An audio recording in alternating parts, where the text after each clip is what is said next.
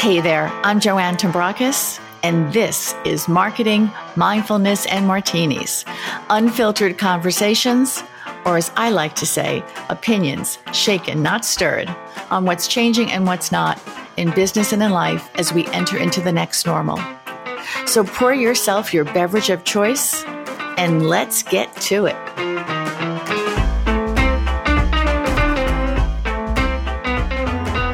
Today's guest is a nationally acclaimed expert on women, power, and authentic leadership.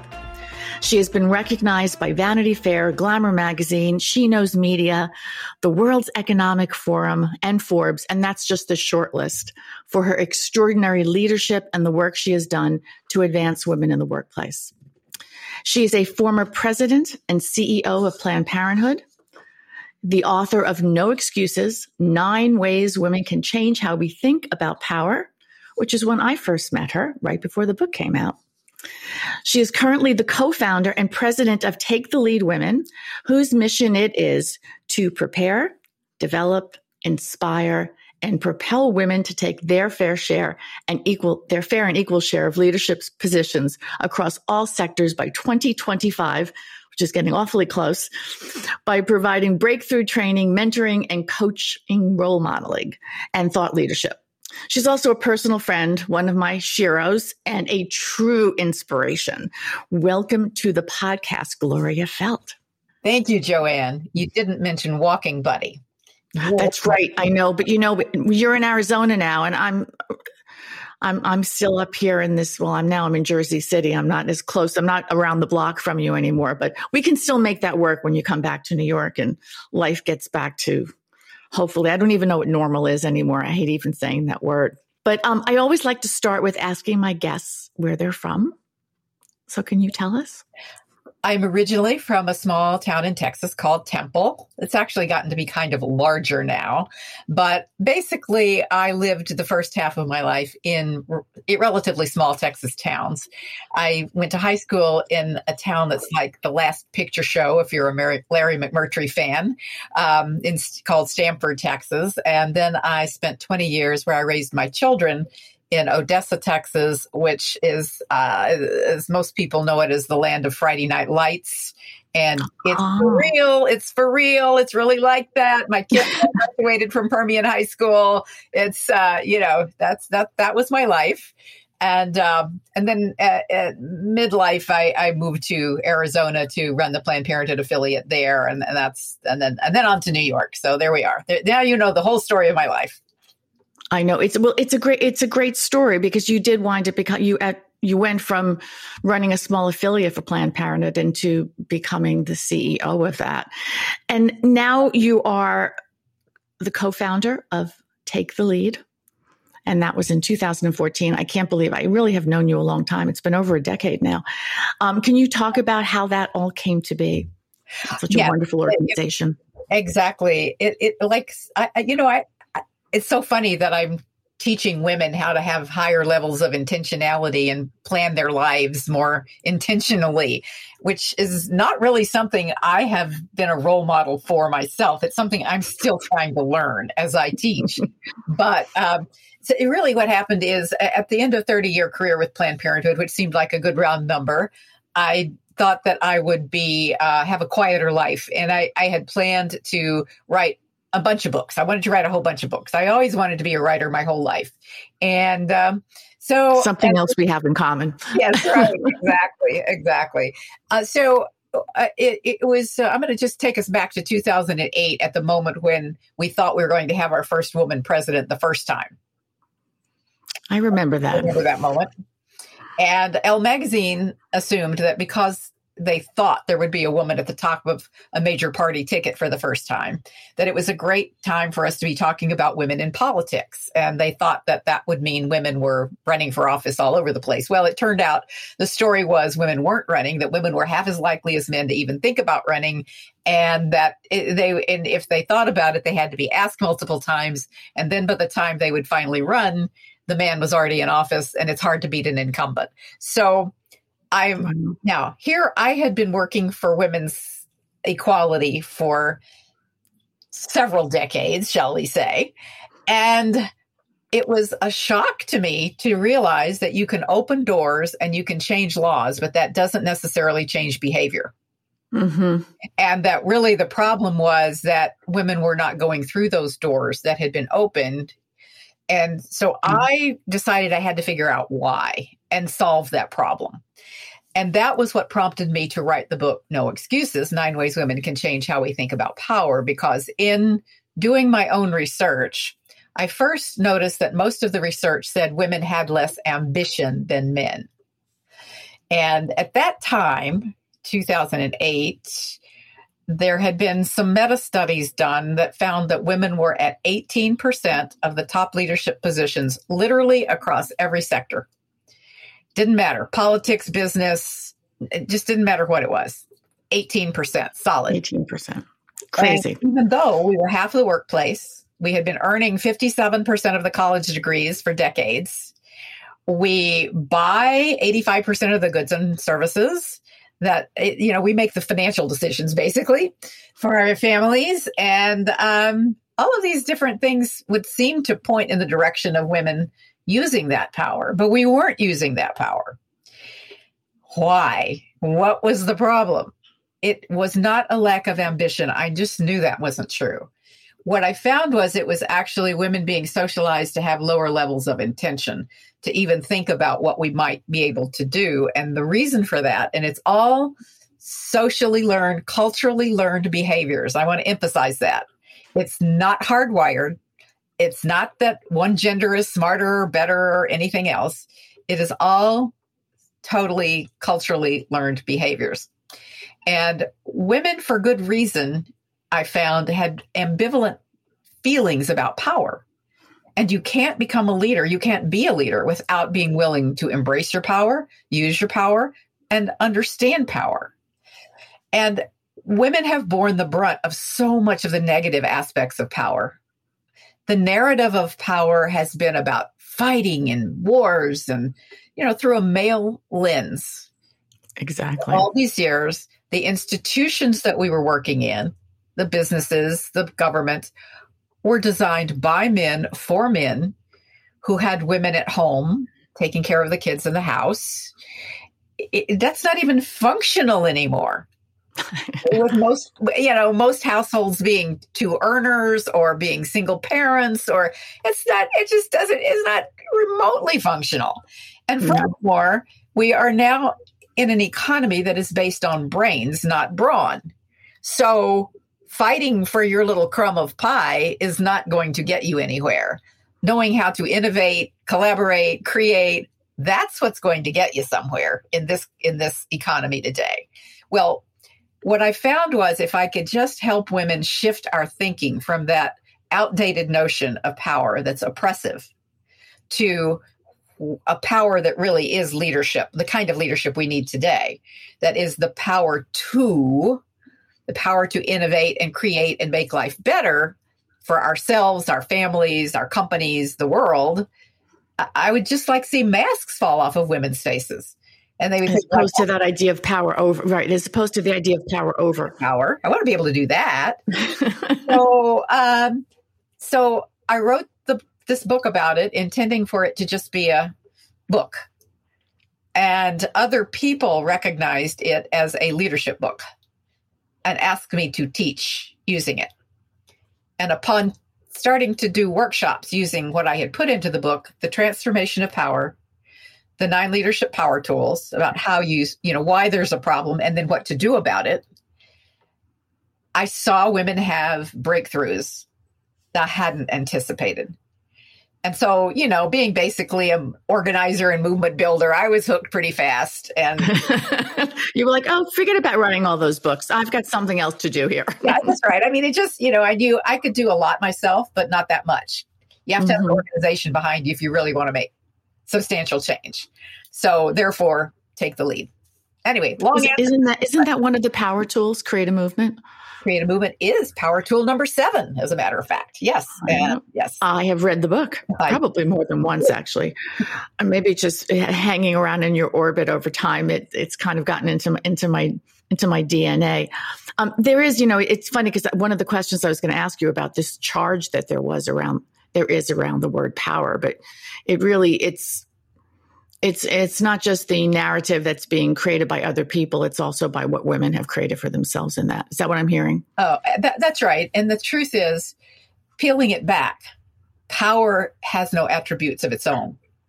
It's just energy. It's just, it's a concept. So it's like a hammer. You can build something with it, or you can break something apart. It's all about what you do with it. And once you can realize that, then it's really easy to embrace that power. But the other piece of it is that a part of our socialization is that women don't value themselves as much as men value themselves. I mean, we laugh about this, but it's really true. I mean, it's true. It's true. I mean, I spoke with the CEO of ZipRecruiter, a big website where you can put your resume, or you can look for a job, and you can, or employers can look for somebody to hire. They crunched hundreds of thousands of numbers of resumes they got, and they found that for the same jobs with the same qualifications, women asked $11,000 less for salary. Crazy. It's crazy. So when you start with less, you're going to end up with less. And it's all about how much you value yourself and what you bring to the table. It's interesting to me because having, come of age when Gloria Steinem became a household word, sometimes I'm just amazed that as far as we've come, we haven't come that far. And I see it with, I teach graduate students. The majority of them are women, young women, and they're still in that mindset of, I might not be right for this job because I don't have every single box checked.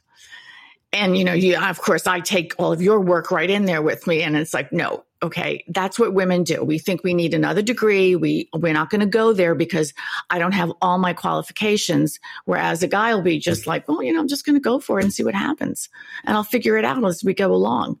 What I don't know, I'll learn. Or, of course, in the case of some men, it's like they don't care what they're going to learn. We saw that with the last 4 years in this country.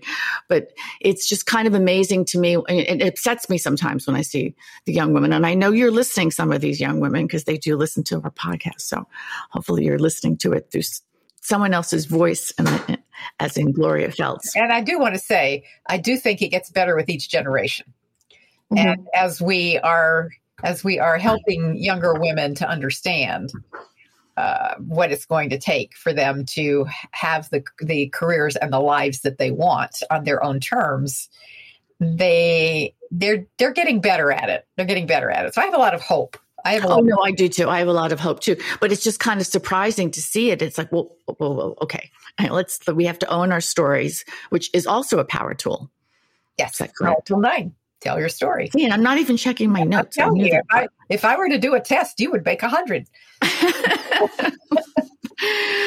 There you go. And I'd be happy. So I want to talk about one of the goals of Take the Lead is financial parity by 2025, which when I first met you seemed like forever ago.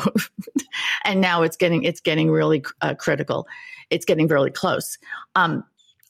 We started 2020 with women representing 50% of the workforce. It looked like we were making progress. And then the pandemic comes. And within a few months, I believe more than 2 million women either lost or left their jobs. And now I believe the number is somewhere around 5.5 million, with women of color faring the worst. Dr. Nicole Mason has called this a she session. I love that terminology. It's a big setback. I know you've written about this, and I know you have opinions about this. So go to it. Tell us what you think and what we can do to move this back in the right direction. I mean, the numbers that you cited are spot on. But starting with that, there are two things I would say. I will first of all say there's another power tool, Power Tool 5, which is Carpe the Chaos. And I honestly believe that in times of great disruption, like the pandemic, that the opportunities are there because things are in such a mess that people have to think differently. They have to be willing to open their minds to new solutions. And some of those new solutions that can help bring women back into the workforce are around, for example, recognizing that caregiving is a social good It's an economic necessity if we want to have a robust recovery. It is simply not going to happen for women or men if we can't deal with the whole caregiving crisis in this country and, do some of the things that other countries have already done, which is to provide various levels of supports. And in the current, I can't remember the rescue bill or whatever it's called. They change the names all the time. I can't pay attention. Whatever that is attempting to start to help this recovery to happen. There are child tax credits that have never been there before. There are, there are measures, policy measures at a government level that can be taken and are being taken, but also companies can take measures. And look, everybody now knows you can successfully work from home. You can successfully have flex time to take care of your family issues, and you can get your work done and do it maybe even better in many respects. So I think that the pandemic has shown that we need to be open to more flexible ways of working. And that in and of itself will help more women come back into the workforce. But that having been said, I created a hashtag, and I know it's a long hashtag. They don't like long hashtags, but I created a hashtag, put women at the center. Put women at the center of the recovery, and we will have a robust recovery. And so we have definitely been set back. There's no question about it. But I do believe if we are careful about both the public and private policies that we create in this moment of chaos, that we can actually create the kind of workplace that we've needed for a long time.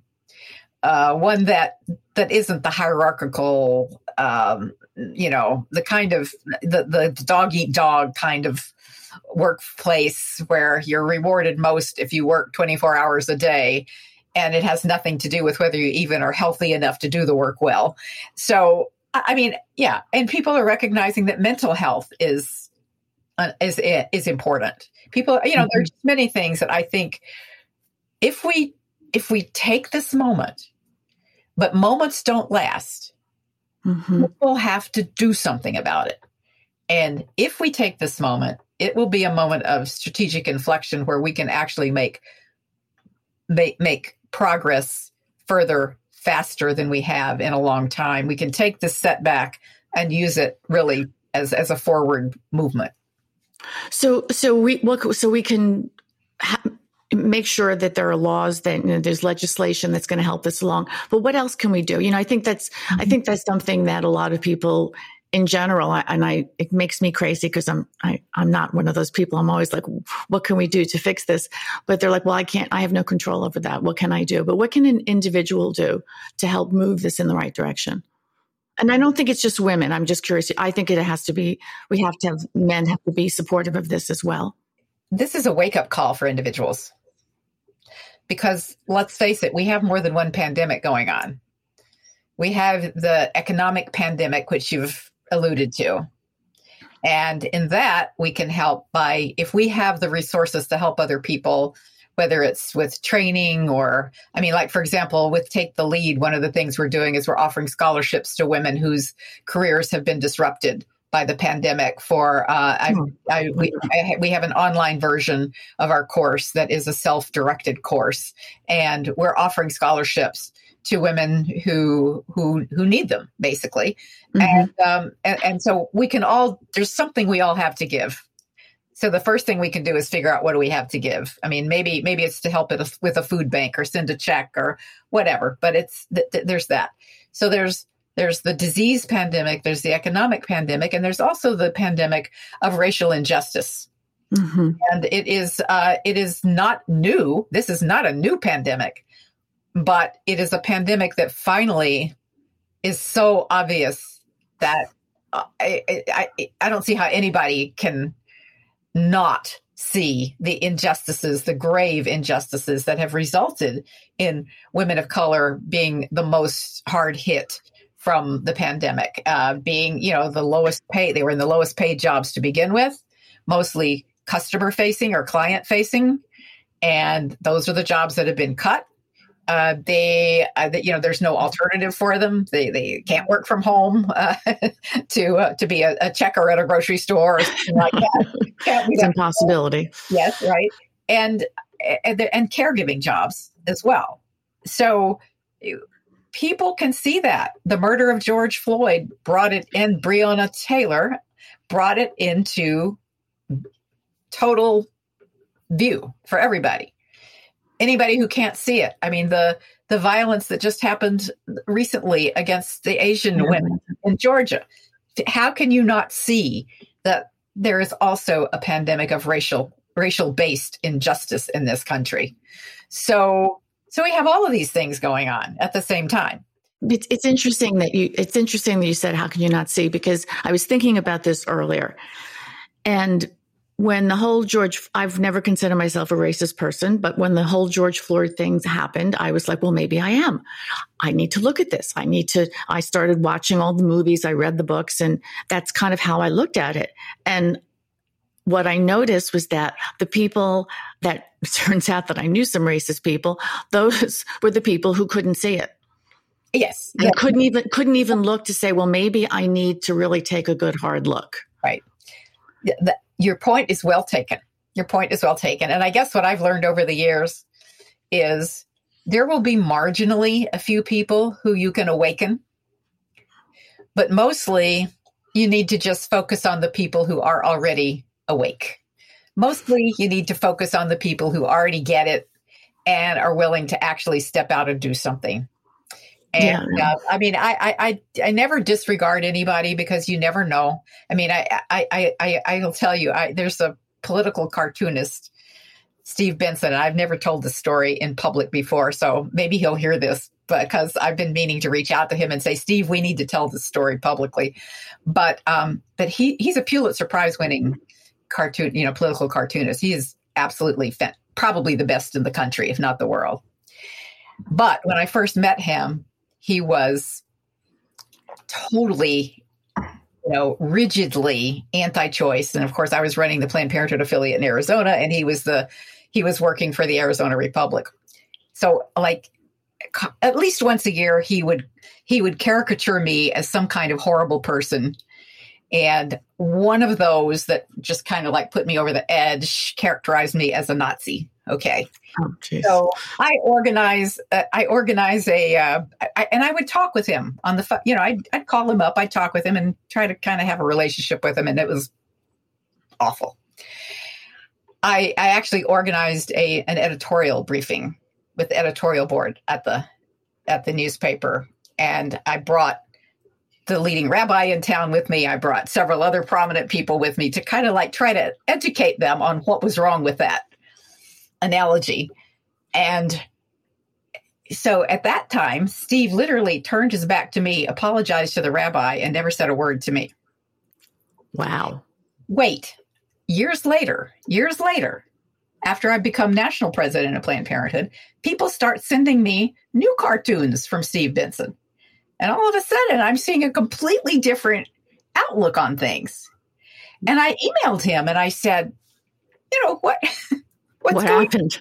He really thanked me for having helped educate him about, for always being willing to have that conversation with him, I guess I should say. It was like, I was always willing to stay in dialogue with him, even though we were diametrically opposed. We always could, talk to each other. And eventually over time, you know what happened?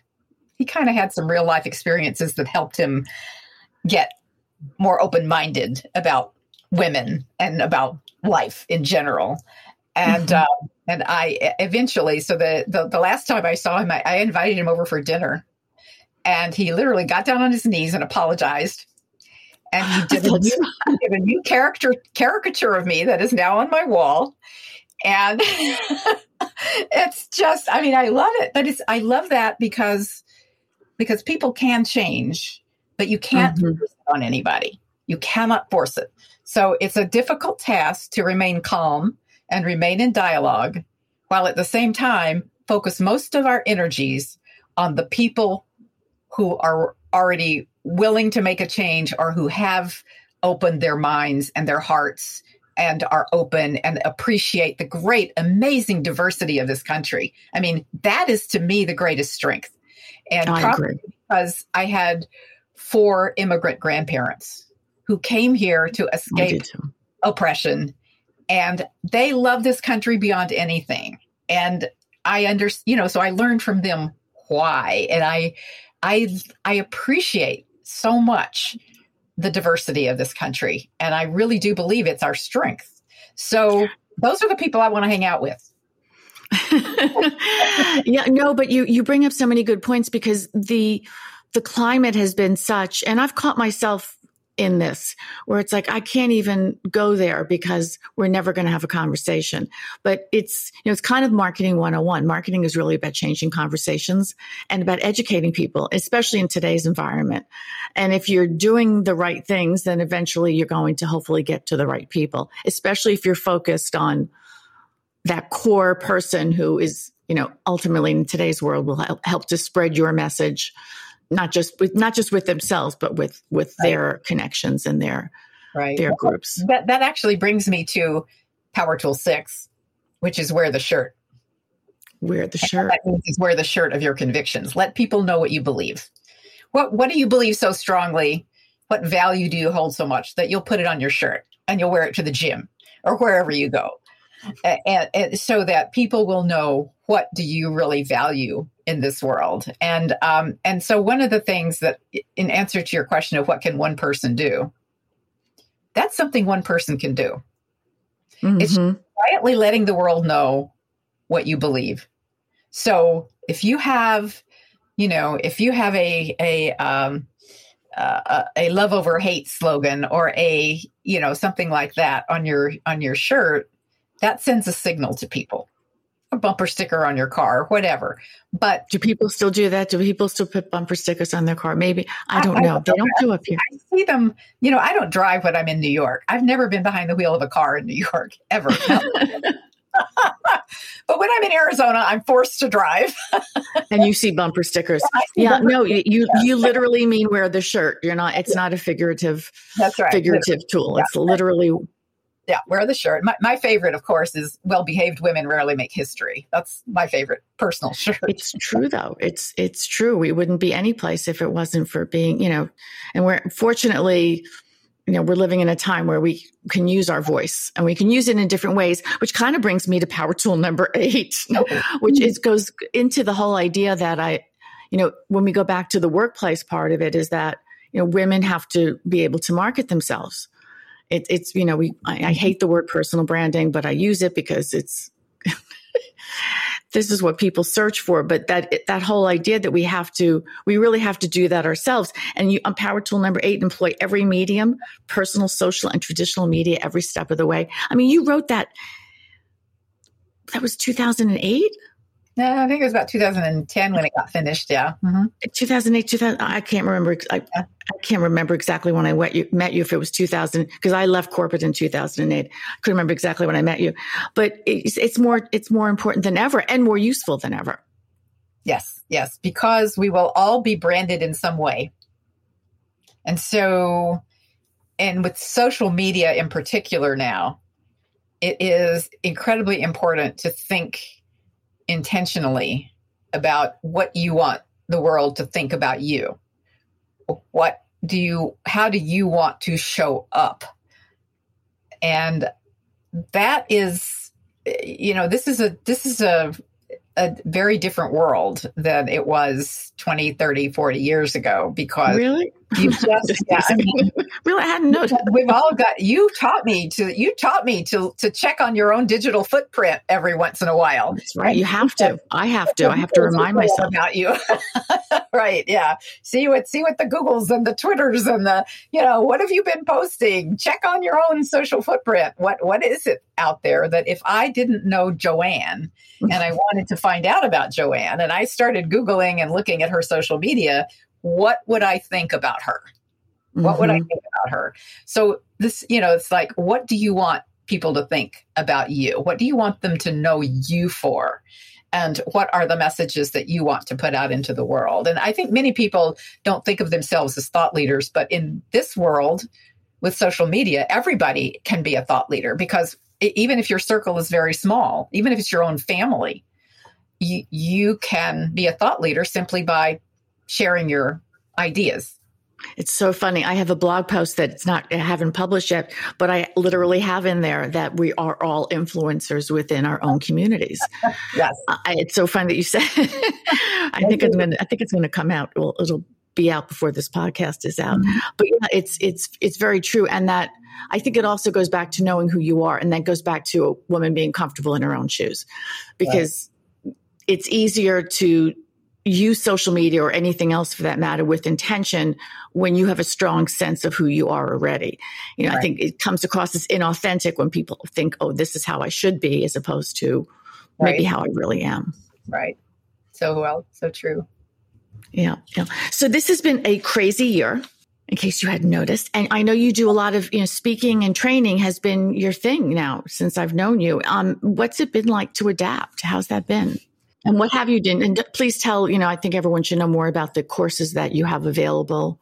Oh, thank you. Certainly. I will certainly do that. It has been challenging in many ways. On the one hand, Take the Lead is fortunate because we have always been a virtual organization. We have never had real estate. We have always had people working with us all over the country, if not the world. And so from the standpoint of doing our daily work, nothing really changed.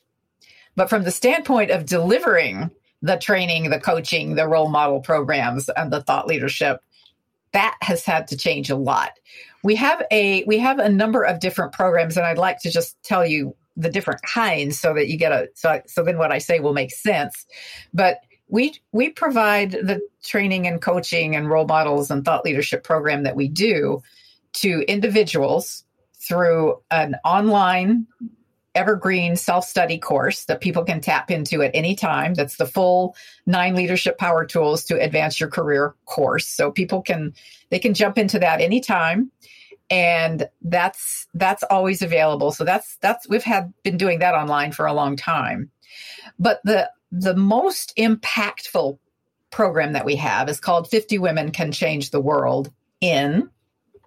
So we've done nonprofits, we've done media and entertainment, we've done journalism, we've done healthcare, and we have on our goals to do tech, finance, entrepreneurship, and several others. Well, we were about to launch the second cohort of 50 Women in Journalism when we realized we were going to have to pivot everything to virtual.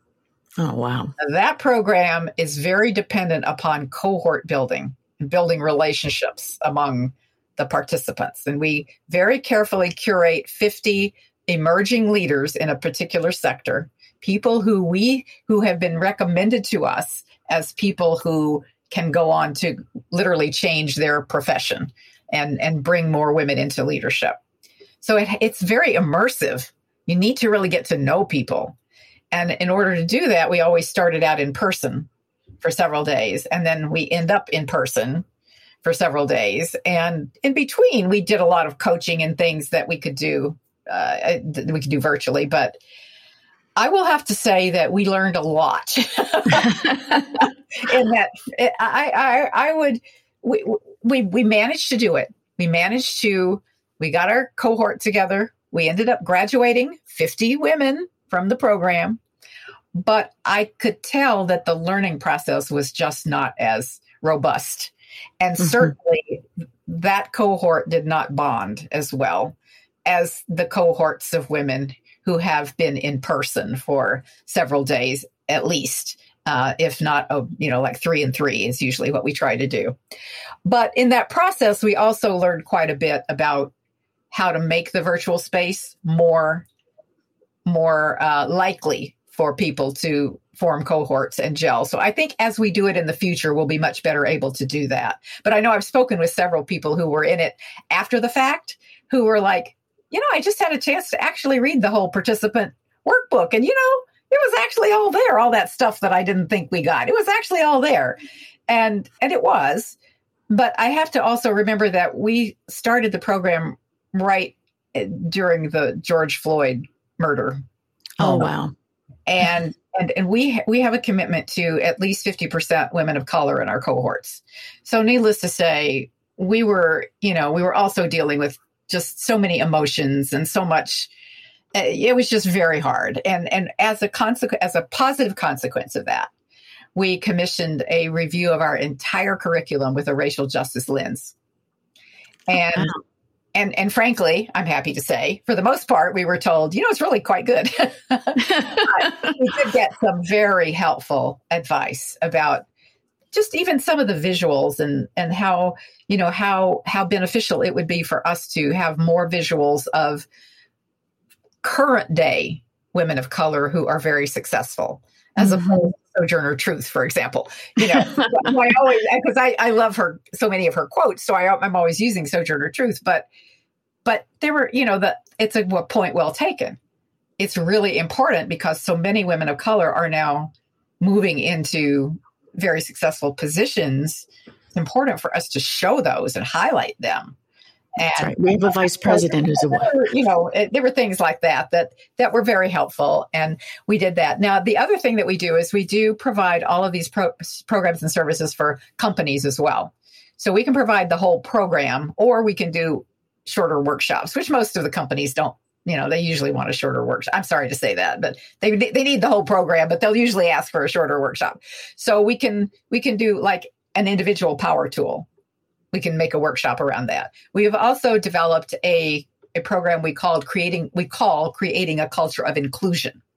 So it's taking many of these same concepts around power and intentionality, and so in how we're, implicit bias and the impact of implicit bias on our thinking and our behaviors, but we're applying it in a way that a company we can have both men and women in the course, and we could really look at and help them to create a culture that is more inclusive. And we don't put ourselves out as being the leading experts in diversity issues, but that one piece of it, we are the experts. We are totally the experts. We know how to do that. You're owning that story, Gloria. Yes, we know that, and we want to do that. We want to help with that. And then also we do a very popular workshop on the 3 powers of leadership intention. We do a very much in demand workshop on my power journey that takes women through their own, it's introspective about your own life and the defining moments in it, what you can learn from that, and both good and bad. And then what do you want your next phase of your journey to be? So that's a very cool one. And then I would say that another one that people really have been asking for a lot this past year is Carpe the Chaos. Right. No, I would imagine, because that's kind of, yes, that's where we've all been. Yeah, that's been the number one. So we've had to do a lot of pivoting, and we've had to do most of our work on half of the budget that we had planned to have. So we're basically starting over again this year. We're literally starting over again. There you go. But people can donate to help support the organization. Is that right? We'll make sure we have a link to that in our show notes. And personally, how has this been? You've been spending most of your time out of New York, I gather. Well, which I would too if I had a second place. Unintentionally. Yeah. We Take the Lead did a conference called the Power Up Conference on February 28th and 29th, 2020. Now, let me just say that I was the one who said, we have to do this conference on Leap Day because it's such a feminist day. And so, I had a lot of pushback from my team because we did do it on fairly short notice, and I realized that. But we pulled it off, and thank goodness we did, because the next week, all hell broke loose. Everything shut down. It's like life changed. So we did that. We had done that conference in Arizona and had not planned to stay here very long. But as it turns out, we stayed here for, about 6 months and went back to New York, and then came back ostensibly for the holidays, the end of the year. and then realized we could get our vaccinations more quickly in Arizona. So we stayed to get vaccinated. Yay! Yay, congratulations. I'm vaccinated too. Everything's good. So we'll be heading back to New York in April, and I honestly can't wait. Yeah, well, it's the city's starting to perk back up. You can start feeling signs of life again. It was a little wild for quite a period of time. So, just before we finish up here, is there any words of? You've given us so many words of wisdom, but I always like any advice that you might have to, especially to the young women who are listening, and it could be the older women too, and the men if there's anything you want to throw in for them. But kind of focused on these young women because I think they're the ones who are really going to help to get us to the next place. I think that's a really great question. And the thing is, when I was speaking to women at Goldman Sachs a couple of months ago, and it was mostly the younger. I would say they were all under 35. And one of the questions that they asked me was, "You sound so optimistic. What makes you so optimistic? After all what you've been through and after all the battles you've fought, how are you so optimistic?" And I really had to think about it for a minute.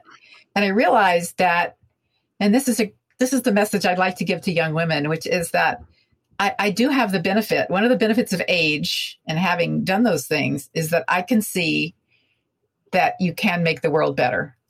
Mm. I know that. I've seen it. I've done it. I know that doesn't mean it's easy, but I know that there is no situation in which human intelligence cannot figure out how to deal with something. We are creating new technology. Look what we're doing here today, right? Look, I know. You're in Arizona. I'm here, and we're having a podcast, and we can see each other. Yeah. So there is, if we use the intelligence that we have, and that's part of the power to optimism. There is no limit to what is important in this world, and women have it. We have it. We have what we need. We have what we need. We just have to know we have it. And so that's what makes me optimistic. It's just that I know at some point it'll be okay. However bad it is, at some point it'll be okay, because we will. I love it. I love ending on a note of optimism. We will figure it out. We will figure it out. That's right. We will figure it out. I love ending on a note of optimism. So where can people find you? We can find you. You're all over the place. You and Take the Lead. The books are any books that I've written are any, can get them through any bookseller. There's some, I haven't written a new one in a while. So sometimes you may have to put it on back order for a little, but you can get it through all your usual sources, any bookstore, any online bookstore as well. And I am writing another book, which will be out in August, called Intentioning, where this time I'm going to focus on intention. So I've gone from women's relationship with power to women's relationship with intention. So that will be coming out. I can't wait for that. We'll do another podcast then. I was just going to say, we'll have to have you back on the podcast. We'll do another podcast then. And so there's that. But most importantly, find Take the Lead. Our website is taketheleadwomen.com, although we're a nonprofit. So if you did .org, you'd get to us too. But the official one is taketheleadwomen.com. We also are on all social media at either Take the Lead Women or Take Lead Women, depending upon how many letters they give you. And I am at Gloria Felt everywhere, because I could never remember if I had different handles for different things. So I'm the same way. You're making me laugh on this. Yeah, I'm kind of, as you know, I'm kind of a social media fiend. So find me, and I will respond. And yes, I'm trying out Clubhouse now, but I'm just lurking. I can't figure it out yet. I was on my first Clubhouse today. We will talk about that afterwards. There's definitely opportunities for you with your organization there. Not a question in my mind. Thank you so much, Gloria. It's been my pleasure, Joanne. And I have to just tell you how lovely it is just to see your face and hear your voice and feel. I feel the same way. I can't wait to see you. We'll have a walking date when you come back to New York. Okay. All right. Take care. Thanks so much for listening to Marketing Mindfulness and Martinis. If you liked what you heard, please share with your friends. Give us a rating on iTunes or Spotify so other people can find us, and hit the subscribe button so you never miss an episode. If you've got a question you'd like answered or a topic you'd like me to cover, please drop me a note, info@joannetombrakis.com. And until next time, remember, whatever got you to where you are isn't enough to keep you there.